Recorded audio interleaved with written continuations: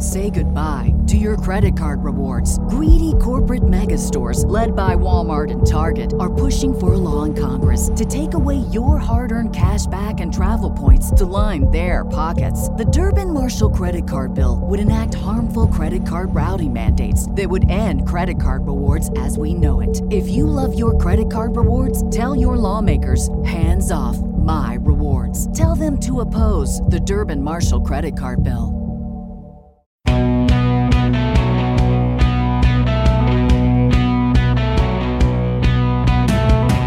What's happening, guys? Happy Friday!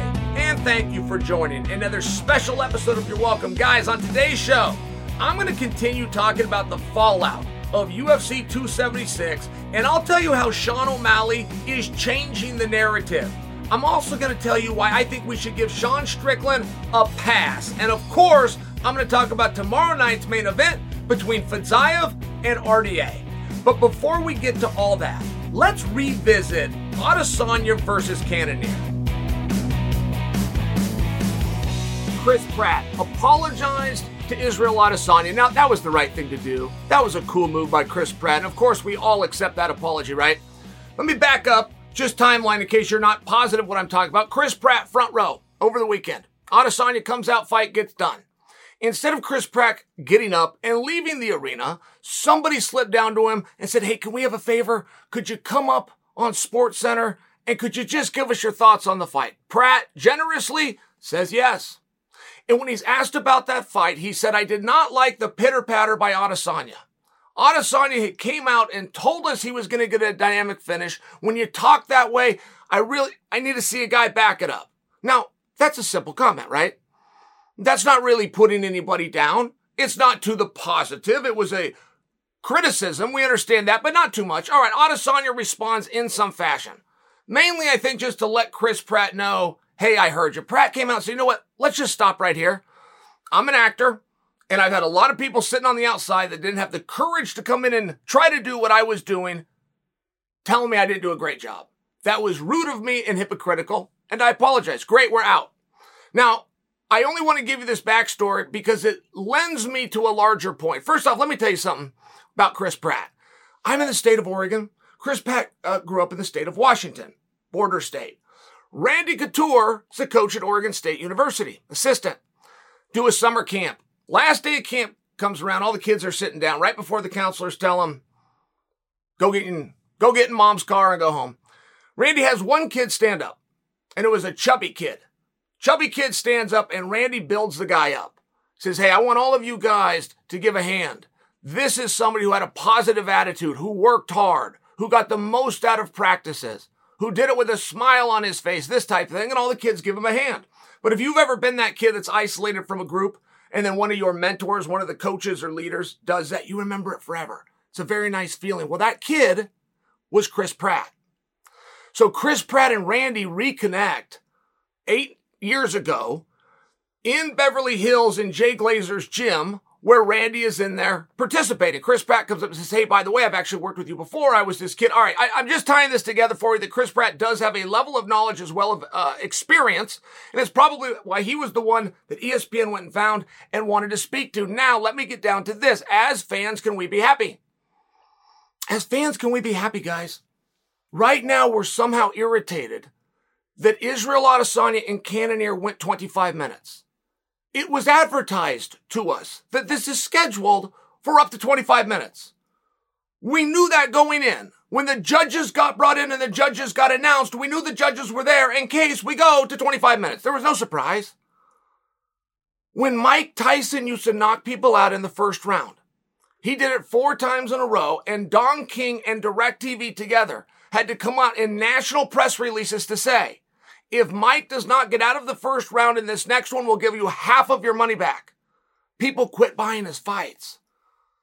And you understand that with boxing, right? Boxing's just main event heavy. So you got the pizzas, you got the party, you decorate the house, the friends are pulling in the driveway, boom, you have less than 3 minutes of entertainment. It turns into a problem.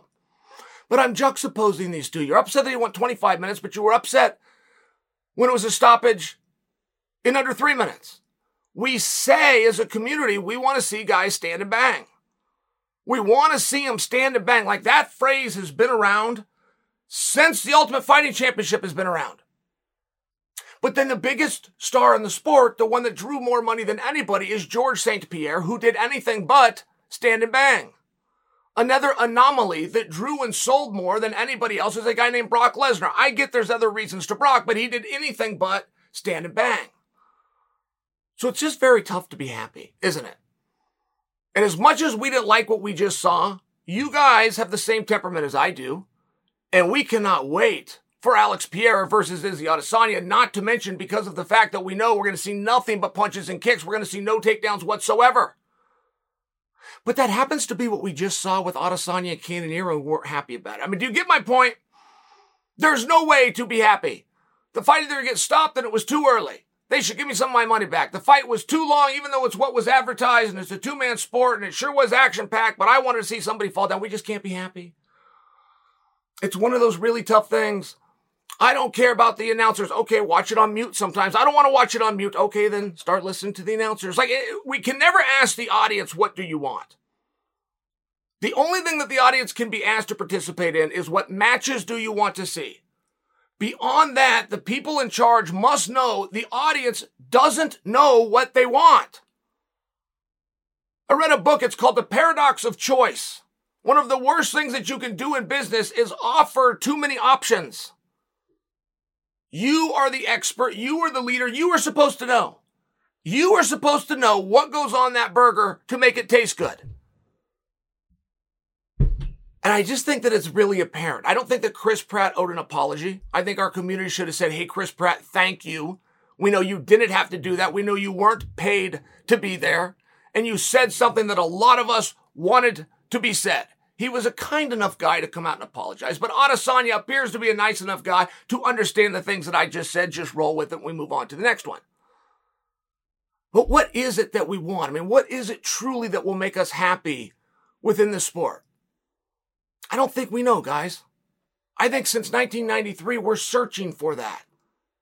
And I think it's one of the positive elements that keeps us coming back and keeps us watching and keeps this industry thriving and keeps debate and keeps conversation back and forth. We don't know what we want. A big part of it is we want the right of freedom to complain. That's what we want. That makes us happy. When you're a fan, you got two energies, positive and negative. You can cheer and you can boo. And you just might be surprised. Between those two emotions, you just might be surprised which one brings you more pleasure.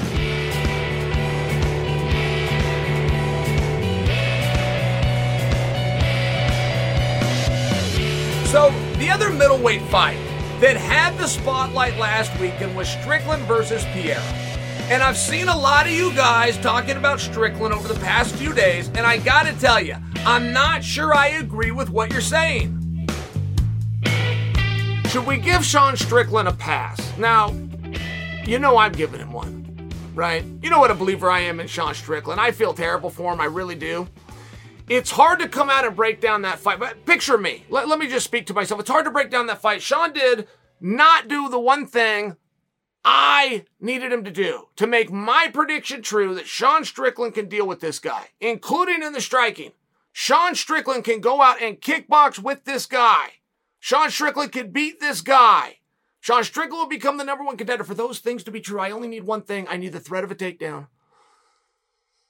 I need for Sean to not come out and make it clear we have an unwritten agreement. And the agreement is we're going to stand here and we're going to trade punches and kicks. I need the threat of a takedown. I can't give Sean too hard of a time in fairness because the fight was so short. I can't come to you and tell you he didn't do that. He didn't believe in it. Stubborn Sean. Luke Rockhold came in, waited on stupid Sean. I can't do that because we don't know what was to come. Right, guys, we're only looking at a couple of minute fight here. Sean's going forward. Sean hadn't quite got down to cutting him off yet. The elevation changed. I mean, some of these things still could have been in the plans, and it got cut short. But Pereira was not completely comfortable. You could see the moment when Pereira realized, wait a minute, we're doing this. Oh, we're doing my thing. You could see that, and the fight only had a couple of more moments after that. So my question is, can you guys come along board with me? Can we give Sean a pass? I mean, Sean was trying to do what the audience really wanted to see. The audience really wanted to see this fight, but if we knew that Sean was just going to go out, tackle him, and put him in a realm that he had never been in, all of a sudden they lose interest a little bit.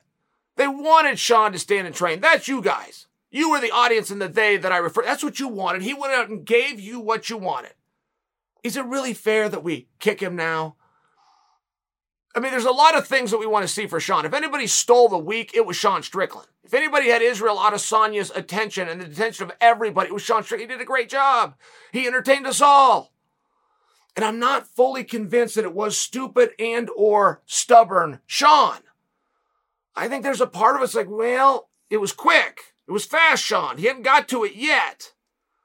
But he was having a hard time finding him. He was looking for him. Not for nothing. Sean was also finding some comfort. Those punches, Sean's doing what he always does. He's got good eyes. He was staying out of the range. Some of the kick has touched him a little bit, but Sean was able to touch him right back. I mean, not for nothing. I don't know that we know enough. I don't know that we saw enough to fully act as though Sean went out there and said to hell with the game plan that we wanted him to have. Luke Rockhold being very vocal lately. And it looks as though Rockhold has Paulo Costa. Am I wrong on that, guys? Is that signed? Is that done? Because that part I haven't seen. I have to stick with it looks like. It appears that. And Luke and Paulo Costa. But Luke, of course, gets asked a lot of questions. Former champion of the world. He weighed in all over this division. From Adesanya right on down the card, it came to Sean. He's been giving Sean a pretty hard time. Just to remind you guys, before you think Luke's kicking a guy while he's down, they do have a history. Those two were signed and supposed to fight. The night the BMF belt was contested. No, that's not true. Different fight at Madison Square Garden. Kamaru Usman versus Colby Covington Part 2. The night that was contested, Luke Rockhold was supposed to take on Sean Strickland. So Luke's always going to have his eye on Sean. And that fight still works. And Sean's not really in the mood to start calling anybody out. He's going to be a little bit tempered for the week and maybe even two.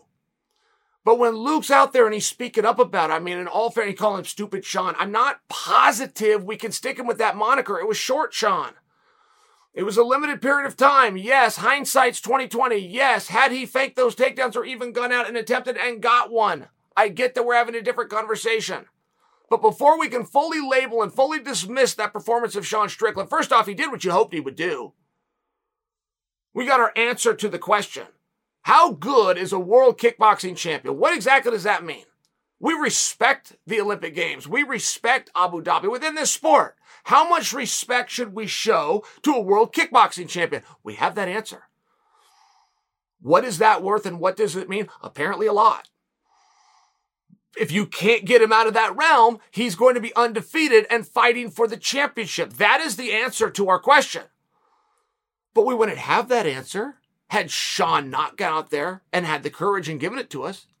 Piera is not a number one contender about to fight for the strap if it was not for Sean Strickland. You can't tell that story without Sean. Piera did not have the beautiful ranking. Sean was ranked number 4. The other guys in the top 10 were offered that fight before Sean. That was later revealed to us. They said no. They said, no, he's not ranked high enough. Sean said, sign him up, I'll whip his ass anyway. I mean, you can't tell the story of Piera without Strickland. There has to be a level of appreciation there. That's all I'm trying to bring to you. You want to give him a hard time? Sure, you're a fan. You got that mean side, go right on ahead. But when we're done with that, I ask that you consider joining me, which is give Sean Strickland a pass. It's a tough spot. It was a unique spot. It was a learning moment, and there wasn't quite enough time to have a full assessment of where that stubbornness was going to take us. Give Sean Strickland a pass.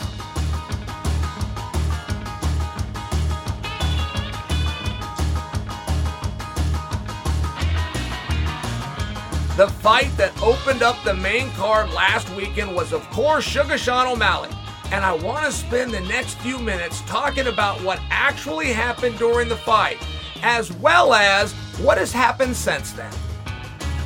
Sugar Sean, Pedro Munoz. Guys, it hasn't ended. It hasn't ended, not for me. Because I think I'm still wondering, are we going to rematch this? Do we have a better idea? Do either athlete even want a different idea and want to separate and go in different directions? I haven't heard that.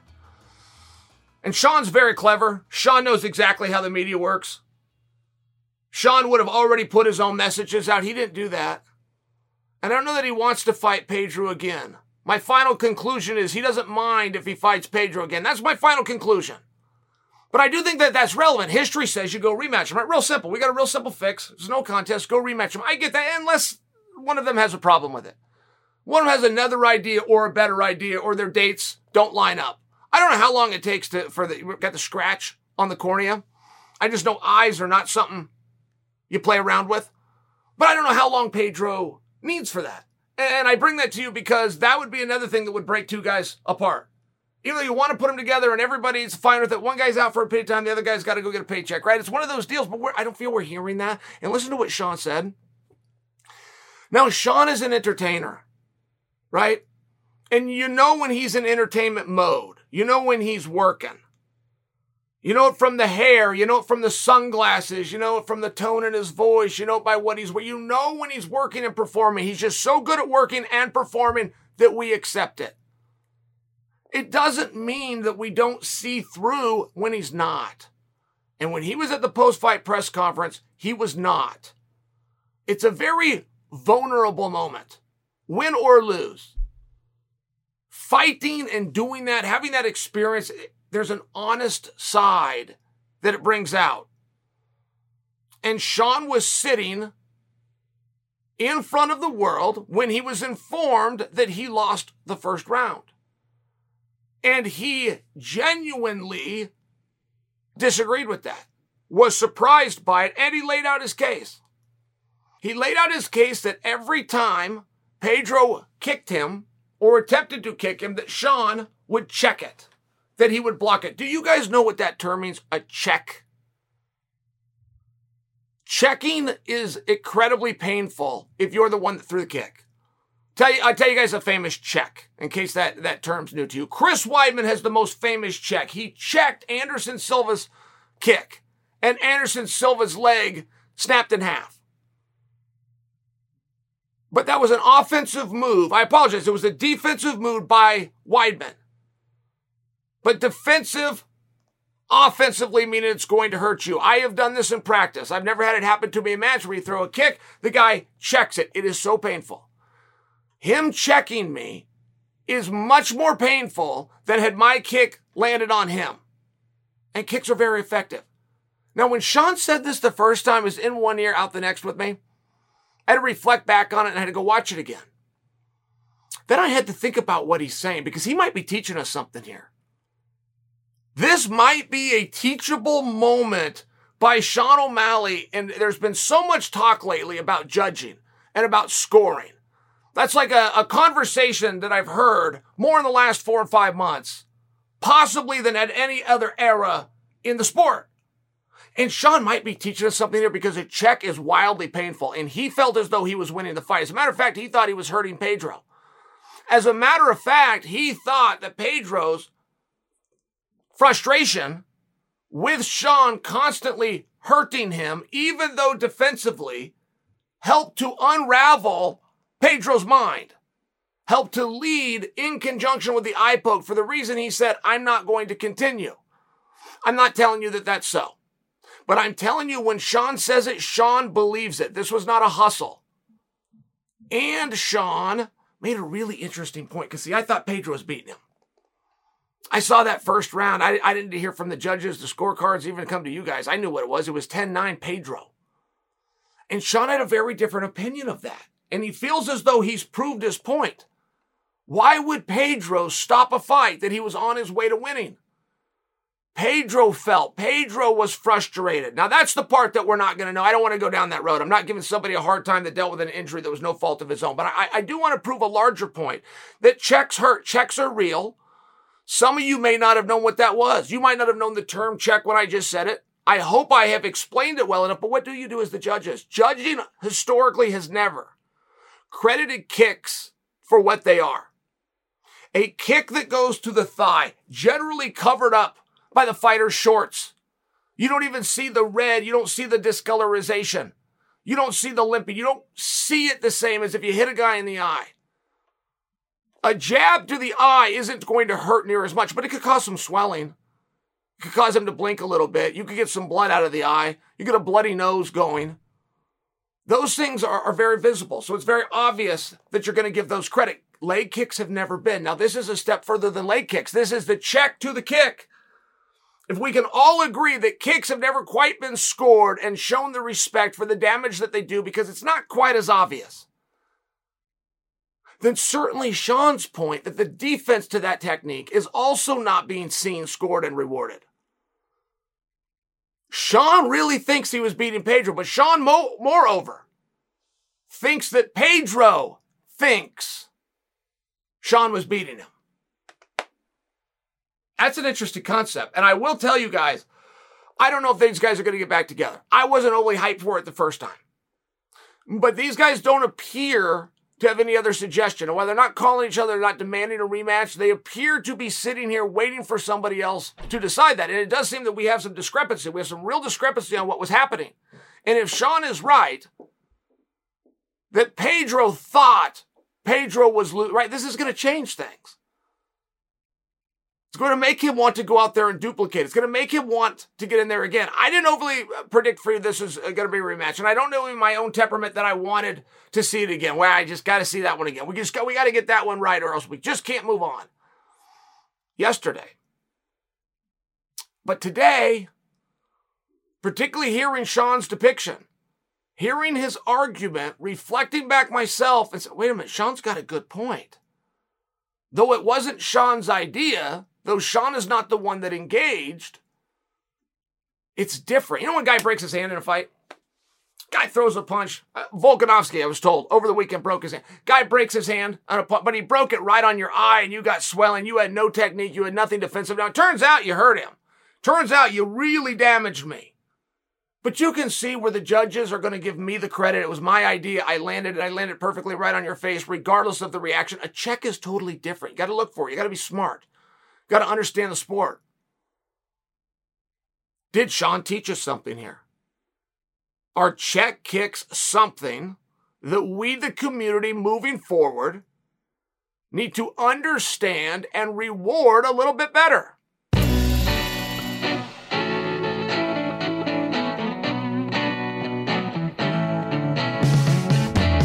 Guys, the folks at BioOptimizers have done it again. They just released their new and improved formula for Magnesium Breakthrough, the most powerful magnesium supplement on the market today. Do you suffer from poor sleep? How about low energy? You ever get high stress? Magnesium deficiencies might be the root of your issues. Magnesium Breakthrough's new formula is now even more potent and effective for reducing stress, improving sleep, and boosting energy levels. Every bottle of Magnesium Breakthrough contains 7 unique forms of organic, full-spectrum magnesium, plus cofactors like B6 and manganese that will help you with absorption of magnesium, resulting in longer and deeper sleep, reduced stress levels, and a more calm self, and an abundance of all-day energy to win at life. And because it supports mental wellness, Magnesium Breakthrough can help you to finally feel like yourself again.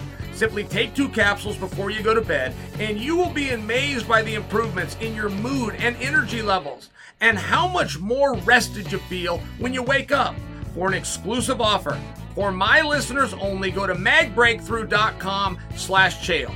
Use the promo code Chael during checkout. That's going to save you 10% and get free shipping. Again, that special link is magbreakthrough.com/Chael, and use the promo code Chael at checkout for 10% off and free shipping.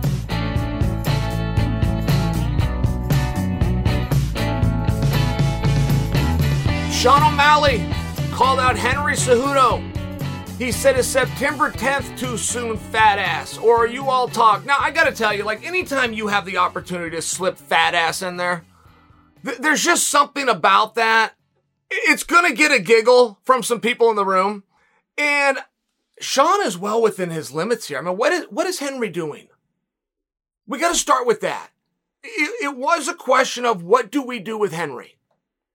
Do we put him at 145 with Volkanovski? Do we put him at 135 with Aljo? What do we do with Henry? Do we make him do a contenders fight at 145? He's going to take on Max. I realize that conversation has now changed. Do we do a contenders fight at 135? We have him take on Dillashaw. What do we do with Henry is now a different question from, what is Henry doing? And I'm wondering too. I think he's very sincere that he wants to compete again. I know that he's in the room and that he's working. I know that he's even focusing on getting his own training in, not just being Coach Henry. I know that he's back in the USADA pool. I know that he wants a mega fight. Does that have to be a championship fight? I mean, what is he doing? Is he trying to get championship fights? Is he trying to get fights at 135 specifically? Because there was a piece and a part of Henry that wanted to prove to the world and establish himself to convince Dana that I'm a 145 pounder. I'm big enough, put me at 145. So he was looking for contenders or interrupting the interviews of contenders at 45. Maybe we could make that guess that that is what he is doing. But he did it over the weekend. He interrupted the interview of Sugar Sean O'Malley. And O'Malley is now calling him out on it. September 10th, fat ass, yes or no? And it does put Henry in an interesting spot. Now, Henry is a clever enough guy. He may be able to turn that fight down and save face. Come out with something clever and catchy that does not put him in there September 10th with Sean O'Malley. But what is that what Henry wants? Maybe Henry wants to fight him. I mean, maybe he does. Maybe Henry's making his own decisions here. Maybe he's got 45 off the board, 35 it's going to be. What do? I want something big. I want something that people are paying attention to. He studies his own division. That division appears very clearly going towards Sterling and Dillashaw. So Henry, instead of waiting and then hoping to get the attention of one of those two, maybe he's one to go in right now. I mean, guys, there's a lot of guesses here by me. Every single thing that I said is a guess. I have no clarity. What is he doing? As opposed to what do we do with him? That is the new position that we're in. Somebody's allowing Henry to get backstage in the first place. You don't just get backstage because you used to fight in the UFC or you used to be a champion. There's a reason he's getting back there and he's getting that access in the first place. And if the person that gave him that access doesn't mind what he's doing, he'll continue to give him that access so he can continue to drum up attention and some excitement. But what's he doing? What's he after? Sean seems like a big match to me. Henry wants to go out there. He wants to do a big match. Boom. People are going to watch that. There's a lot on that. The little back and forth that they had with the media. That'll be in the B-roll. We'll all be talking about that. The fact that Sean O'Malley has now called him out. He's holding his feet to the fire. Is Henry's idea in the first place. Henry's the one that essentially challenged O'Malley. I mean, all of this makes sense. I'm on board for all of it. But is that what he's doing? Is that what we're seeing? Was Henry trying to pick himself a fight with Sean O'Malley? Any other fighter had done exactly what Henry did and got O'Malley to say yes, they would be fighting. It would have been very real. It would have been very sincere. Is that what Henry's up to? Do we know? Guys, is there a way to know? All you can do is guess. You might turn out to be perfectly right. Give me your guess. Type it in there in the comment section. A little time goes by. Turns out you're right. You can say, I told you so, but you would just be doing that. You would be guessing. There's no inside info here, is there? For inside info for Henry, that would be me. I talk to him all the time. I work with him. I'm in the car. I'm visiting with him. And I tell him point blank, Henry, I can't figure out what's going on. Give me some insight. And it seemed like he had a pretty open to somebody else stepping in and fulfilling that requirement of big fight. I know he really liked 145. I think he's more needed now. I think he's closer to getting Volkanovski now than he ever has been. I don't think he does. I think he's been dead silent, or he saw something within Volkanovski that hey, maybe not for a comeback fight. That would be stretching by me, but everybody's been silent on Volkanovski. Volkanovski spread that around. He spread it up to all the way up to 155. I haven't heard anybody calling his name. The closest that we've gotten, the only name associated with Volkanovski since Volkanovski's shutout performance over Max has been Josh Emmett. I think Henry is more needed now than ever in that weight class. But it has to start with something, and we have started it, and we're doing something, but it's different. It's with Sugar Sean, and it's 135. Apparently now, it's a real simple question, fat ass. September 10th, Sean O'Malley, yes or no?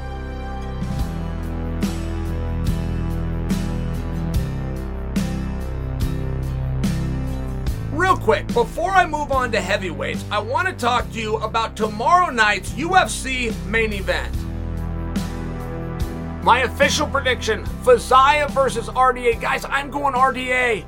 I'm going RDA, and you want to know something? Fedzaev is in one tough position, which he's never spoke about and likely never will, which is he's taking on somebody he looks up to. Fedzaev is not going to be able to be that candid with you guys. He's not. He's going to have to deny that internally. It's a big deal. When you're an aspiring fighter and you're at home on the couch watching these guys, when you've got posters of old fights, oh, and by the way, your opponent has been hanging on your bedroom wall and you've been looking up to him for a period of time. Of course, I don't know that's the exact extent for Fedzaev, but if you go look at the age and you look at who's the veteran and who's been here, for sure, Fedzaev has looked up to RDA. Hard spot. It's a hard spot. Very seldomly can you overcome that. Now, when you have somebody like RDA, 5 rounds, no problem. And that's always a question. You go get into the 5-round club, you're in a rare club, but how are you going to hold up? How prepared are you? And do you know where to exert versus save your energy? Very rare. Not a lot of people you could turn to. Not a lot of people have ever been scheduled for 5 rounds, let alone gone out and done it. RDA has done it more times than I could count on one hand. He knows what he's doing. The same can't be said for Fedzaev. RDA will know where to use that energy. Very relevant, guys. I know when we see 2 guys fight, we just want to talk about who's better with the punches and kicks and the guillotines and the takedowns. I know we want to do that, but it's the intangibles that win these hard fights. Your toughness doesn't even come into it in the first round. Your toughness usually doesn't come into it in the first round and a half. But once you start to get into 20 minutes in, now it is about who's tougher than who wants this more, who's in better shape, who prepared, who can fight when one eye is shut. Who can fight when your body hurts and you're limping on your leg? This is where toughness comes in. I can't question Fedzaev's toughness, nor do I attempt to. I can just vouch for the toughness of RDA because he's been there. It's also a big question, how is this fight going to go? Guys that do well with RDA get on top of RDA. They mix it up. They mix in the striking with the takedowns. They spend some time on top. They get a little bit out of him. They frustrate him just a little bit. I don't know that Fedzaev has the takedown skills to go get RDA down. And even if he does get him down, not to rinse and repeat and do that and make that the technique and position of the fight for 25 minutes. That he does not have. So he's going to have to trade with him. Now, Fedzaev, just to let you in on his training, full stand-up right now. He is literally in Thailand preparing for this fight. I support that. Because I don't think RDA is going to come out and try to take him down either. Not to mention, even if RDA can, RDA's wrestling prowess is not enough to the fact that he can rinse and repeat and do it all 25 minutes. These guys are going to have to go fight. They're going to have to stand out there and trade and bang. And heart and conditioning and toughness is going to come into it. I'm favoring RDA. I realize what a hard match this is. I am fully aware that Fedzaev could beat RDA. But I think that the other side is fully aware that RDA can get that win too. And I'm coming from the perspective of, if so, how's he going to do it? Well, those later rounds are relevant. Where you're going to push a guy, when you're going to hold him up against the fence, when you know what the judges are looking for. RDA is one of those guys who has weaponized pace. Over the course of his career, he's fought other guys that could weaponize pace. Kamaru Usman comes to mind. Colby Covington comes to mind. Khabib Nurmagomedov comes to mind. So sometimes your eyes will play tricks on you. You'll think, oh, RDA got tired. RDA wasn't in good enough shape to hold up. Well, not so fast. RDA is actually one of the top guys in all of our sport for pushing pace and making that a weapon, making that part of the story, part of the conversation. He's just also ran into some guys with that's what they did too. So if your eyes play tricks on you, RDA will push. You want to know the real RDA? Just go watch the Moicano fight. Moicano, plenty tough. Complete stud. 15 minutes back and forth. But after 15 minutes, there's 10 left, and those are what's called championship rounds, and that's what RDA is made for. That's what he's ready, and that's what he's prepared for. And RDA has been floating up and down. I mean, he's a 70-pounder, he's a 55-pounder. I don't know what category to put him into. You would call Chael, what do you call RDA? You got to label him. I don't know if I'd have said lightweight or welterweight, but now I'm comfortable telling you lightweight. Fedzaev, this is a tall order. This is a huge fight. And this isn't the one that gets you to the title fight. And I think that RD believes that it is. He's okay to believe that. But this is the one that gets you to the one. If RDA does win this fight, if I'm right about that, if he gets on the microphone, if he calls out Charles Oliveira, which not for nothing, RDA versus Charles Oliveira, that's a very interesting match. But if he does that, I think it's going to fall on deaf ears. just simply because I believe that Charles is tied up with Islam.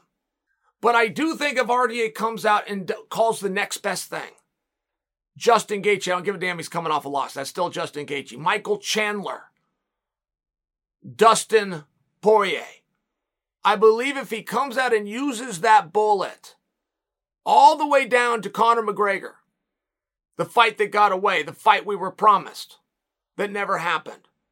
I think RDA is in a really good position right now. And I think he's very likely to get what he asks for as long as he doesn't ask for the championship. He's got to ask for the next best thing, a number one contenders match. I believe is extremely realistic for either guy, RDA or Fazio.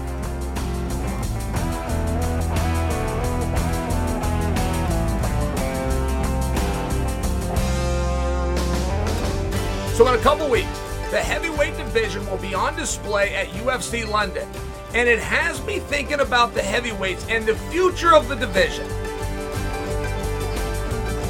We're over here in the studio, and we've got a discussion going on about Jon Jones. What's a bigger fight? Here's how this whole thing started. What is a bigger fight? Jon Jones versus Ngannou, or is it Jon Jones versus Stipe? Now, I didn't even pause. And I said it's Jones versus Ngannou, but then I was confronted. People said, well, why?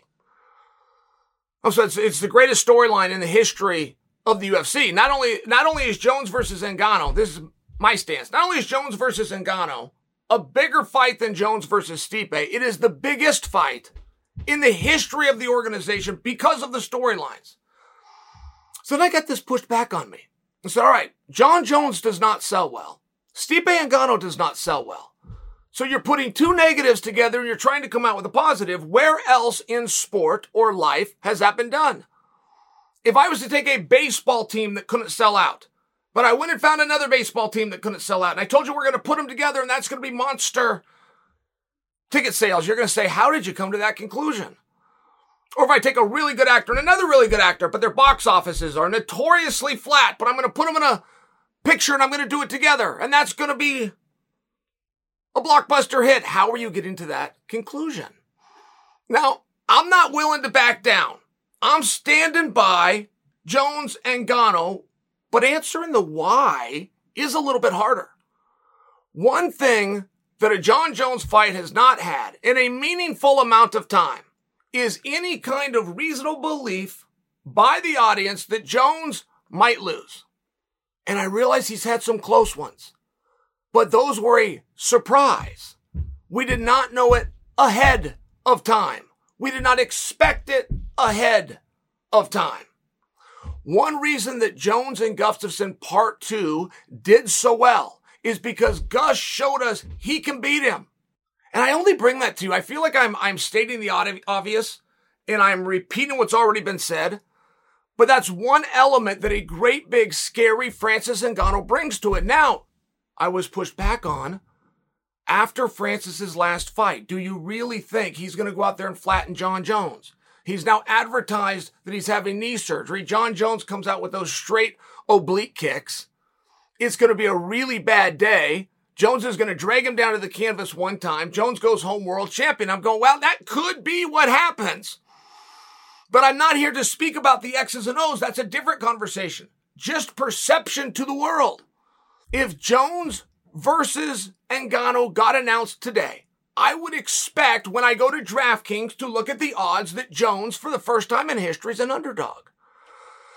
Am I wrong about that? Because if I'm wrong about that, then my entire premise is out. If Jones is expected, and that's how we'll base that. That's how we'll judge it. We'll just go look at the line. If Jones is expected to win, then everything that I just proclaimed and the reasons that I proclaimed for this to be such a massive night of business, they'll be right out the window. So here I'm kind of here to ask you guys. I'm kind of bringing you in on the conversation. What do you want to see more? Jones versus Stipe? Jones versus Ngannou. What do you want to see more? And I realize there's a third one there, and I'm not trying to be rude about Stipe versus Ngannou. I'm just setting that aside because you've already seen it not once but twice. I'm very confident in telling you, you will see it a third time. You go to a trilogy match. As long as one of them has the belt, they'll find their way to each other. And there seems to be a delay. There seems to be a delay in Jones versus Stipe. And Michael Bisping wasn't breaking news a week ago. He was just spitballing ideas. But the idea was, don't make Stipe versus Jones. Keep Jones as long as you have to and just bring him in against Francis. That was Bisping's booking. That was his matchmaking. But as time goes on, as time goes by, it is going to look as though Bisping softened a blow, foreshadowed, prepared all of us. That's how it's going to look. Because as each day goes by, why don't we just do that? We're in no rush to do Stipe versus Jones right now. So if we're not in a hurry to do it today or tomorrow or the next day, how about we just don't do it at all? How about we wait and see if Francis is going to come back, and if he comes back, who we're going to put him in there with, and let's keep our powder dry. Because one thing that happens if you're looking for opponents for Francis, if you put Stipe and Jones together, you didn't just create Francis's next opponent, you eliminated a top contender.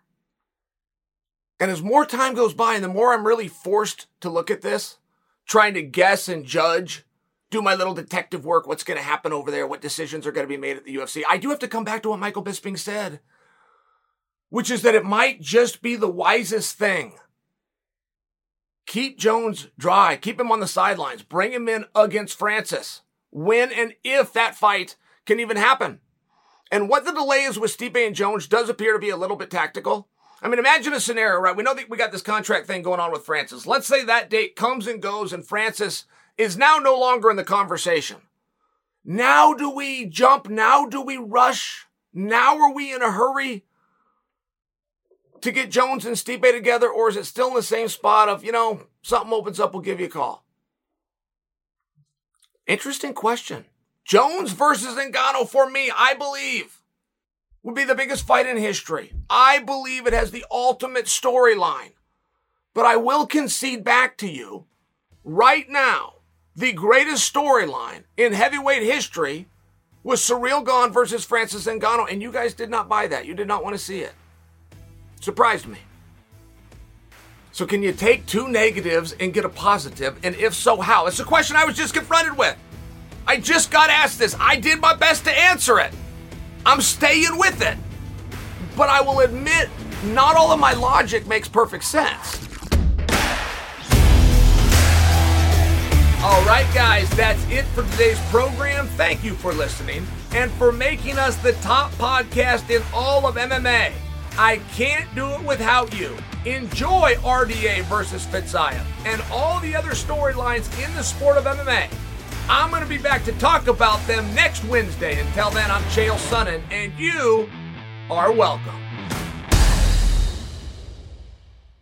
Say goodbye to your credit card rewards. Greedy corporate mega stores, led by Walmart and Target, are pushing for a law in Congress to take away your hard-earned cash back and travel points to line their pockets. The Durbin-Marshall credit card bill would enact harmful credit card routing mandates that would end credit card rewards as we know it. If you love your credit card rewards, tell your lawmakers, hands off my rewards. Tell them to oppose the Durbin-Marshall credit card bill.